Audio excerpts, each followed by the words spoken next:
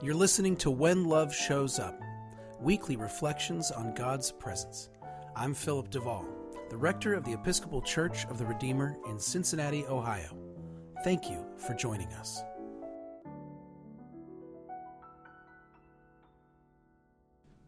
One of the best things about New Year's resolutions is when you give up on them. I don't mean when you miss a day or start to slack.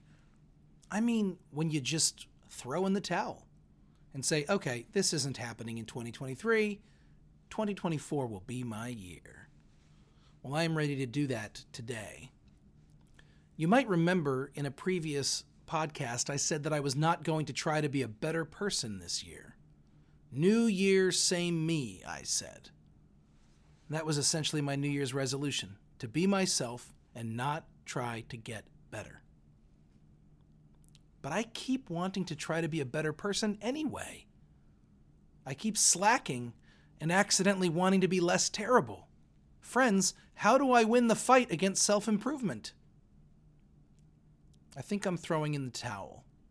I think I want to be better, whether I like it or not. Each year, on or around Martin Luther King Jr. Day, I reread King's letter from Birmingham jail. This is a letter he wrote while incarcerated for marching against racial segregation in Alabama in 1963. I read it in order to be inspired and challenged, of course, but also to be convicted. Let me explain. Every time I read his letter from Birmingham jail, I am reminded that King's letter was itself a response to a letter written by other clergy.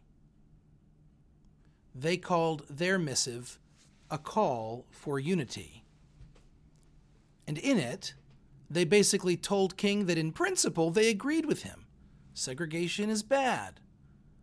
But that they didn't like his method of seeking desegregation and justice because it was too discomfiting. It was too disrespectful to the status quo, and it was too demanding. Wait, they wrote. Let us handle this. Be patient. It'll all work out in the courts. 2 Episcopal bishops were among the signees of that letter. In King's response, in his letter, he wrote these now famous words. He said, I must make 2 honest confessions to you, my Christian and Jewish brothers. First, I must confess that over the last few years, I have been gravely disappointed with the white moderate. I have almost reached the regrettable conclusion that the Negro's great stumbling block in the stride toward freedom is not the white citizen's counselor or the Ku Klux Klaner, but the white moderate, who is more devoted to order than to justice, who prefers a negative peace, which is the absence of tension, to a positive peace, which is the presence of justice, who constantly says, I agree with you in the goal you seek, but I can't agree with your methods of direct action, who paternalistically feels that he can set the timetable for another man's freedom, who lives by the myth of time, and who constantly advises the Negro to wait until a more convenient season. Shallow understanding from people of goodwill is more frustrating than absolute misunderstanding from people of ill will. Lukewarm acceptance is much more bewildering than outright rejection.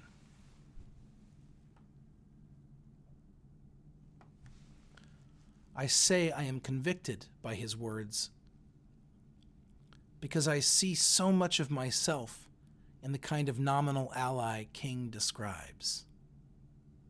I see myself as the white moderate. I see myself as someone who so often has said, oh, of course I want justice, but not like that. Do it in a way that is comfortable to me. Convicted because I realize very clearly that to take King seriously requires me to follow Jesus more closely. And to follow Jesus would require me and would require our church to make changes, to seek our own transformation, and to accept and participate in that transformation in Jesus' name. And that sounds an awful lot like self-improvement. Here is my dilemma. I believe in my bones. I am utterly convinced that we need to internalize the unconditionality of God's love. We have to understand that we literally do not need to be better people in order for God to love us. God loves us as we are. And we have to understand that any improvement we make does not actually make God love us more. I'm going to say that again because I know you do not believe it. Any improvement we make upon ourselves does not actually make God love us more. God is faithful and loving to you. Not because you've earned it, not because you deserve it, but because God is faithful and God is love. I believe that much of our desire for self-improvement is tied up in the conditioned mentality that we will be more loved if we act better, or that at least we'll be more deserving of and therefore more entitled to love than we currently are. And that thinking is poison. Poison. It is destructive to our self-understanding, corrosive to our hearts, and misrepresentative of our relationship with God. So I do not want us to be obsessed with self-improvement, because I believe it is often a symptom of our misunderstanding God's love. And at the same time, I am reminded and aware that I support and uphold a system in which people are measurably marginalized. I do not take radical action. I do not alter my life much at all. Sometimes I say semi-controversial things in a sermon or write some spicy words in a blog. Then I go about my business. 60 years after King's letter was written, I see many of us as seeking the absence of tension rather than the presence of justice. I see us calling for unity in paternalistic and self-serving ways, ways that guard our own comfort at the expense of others' livelihoods. To recognize these areas where I am in need of transformation, and then to say I'm not going to change anything about myself this year because God loves me no matter what, isn't spiritual maturity. It is hardness of heart in Jesus' name. Now listen, the point of saying this all isn't to make you feel bad. Shame is pointless and paralyzing. It helps nothing.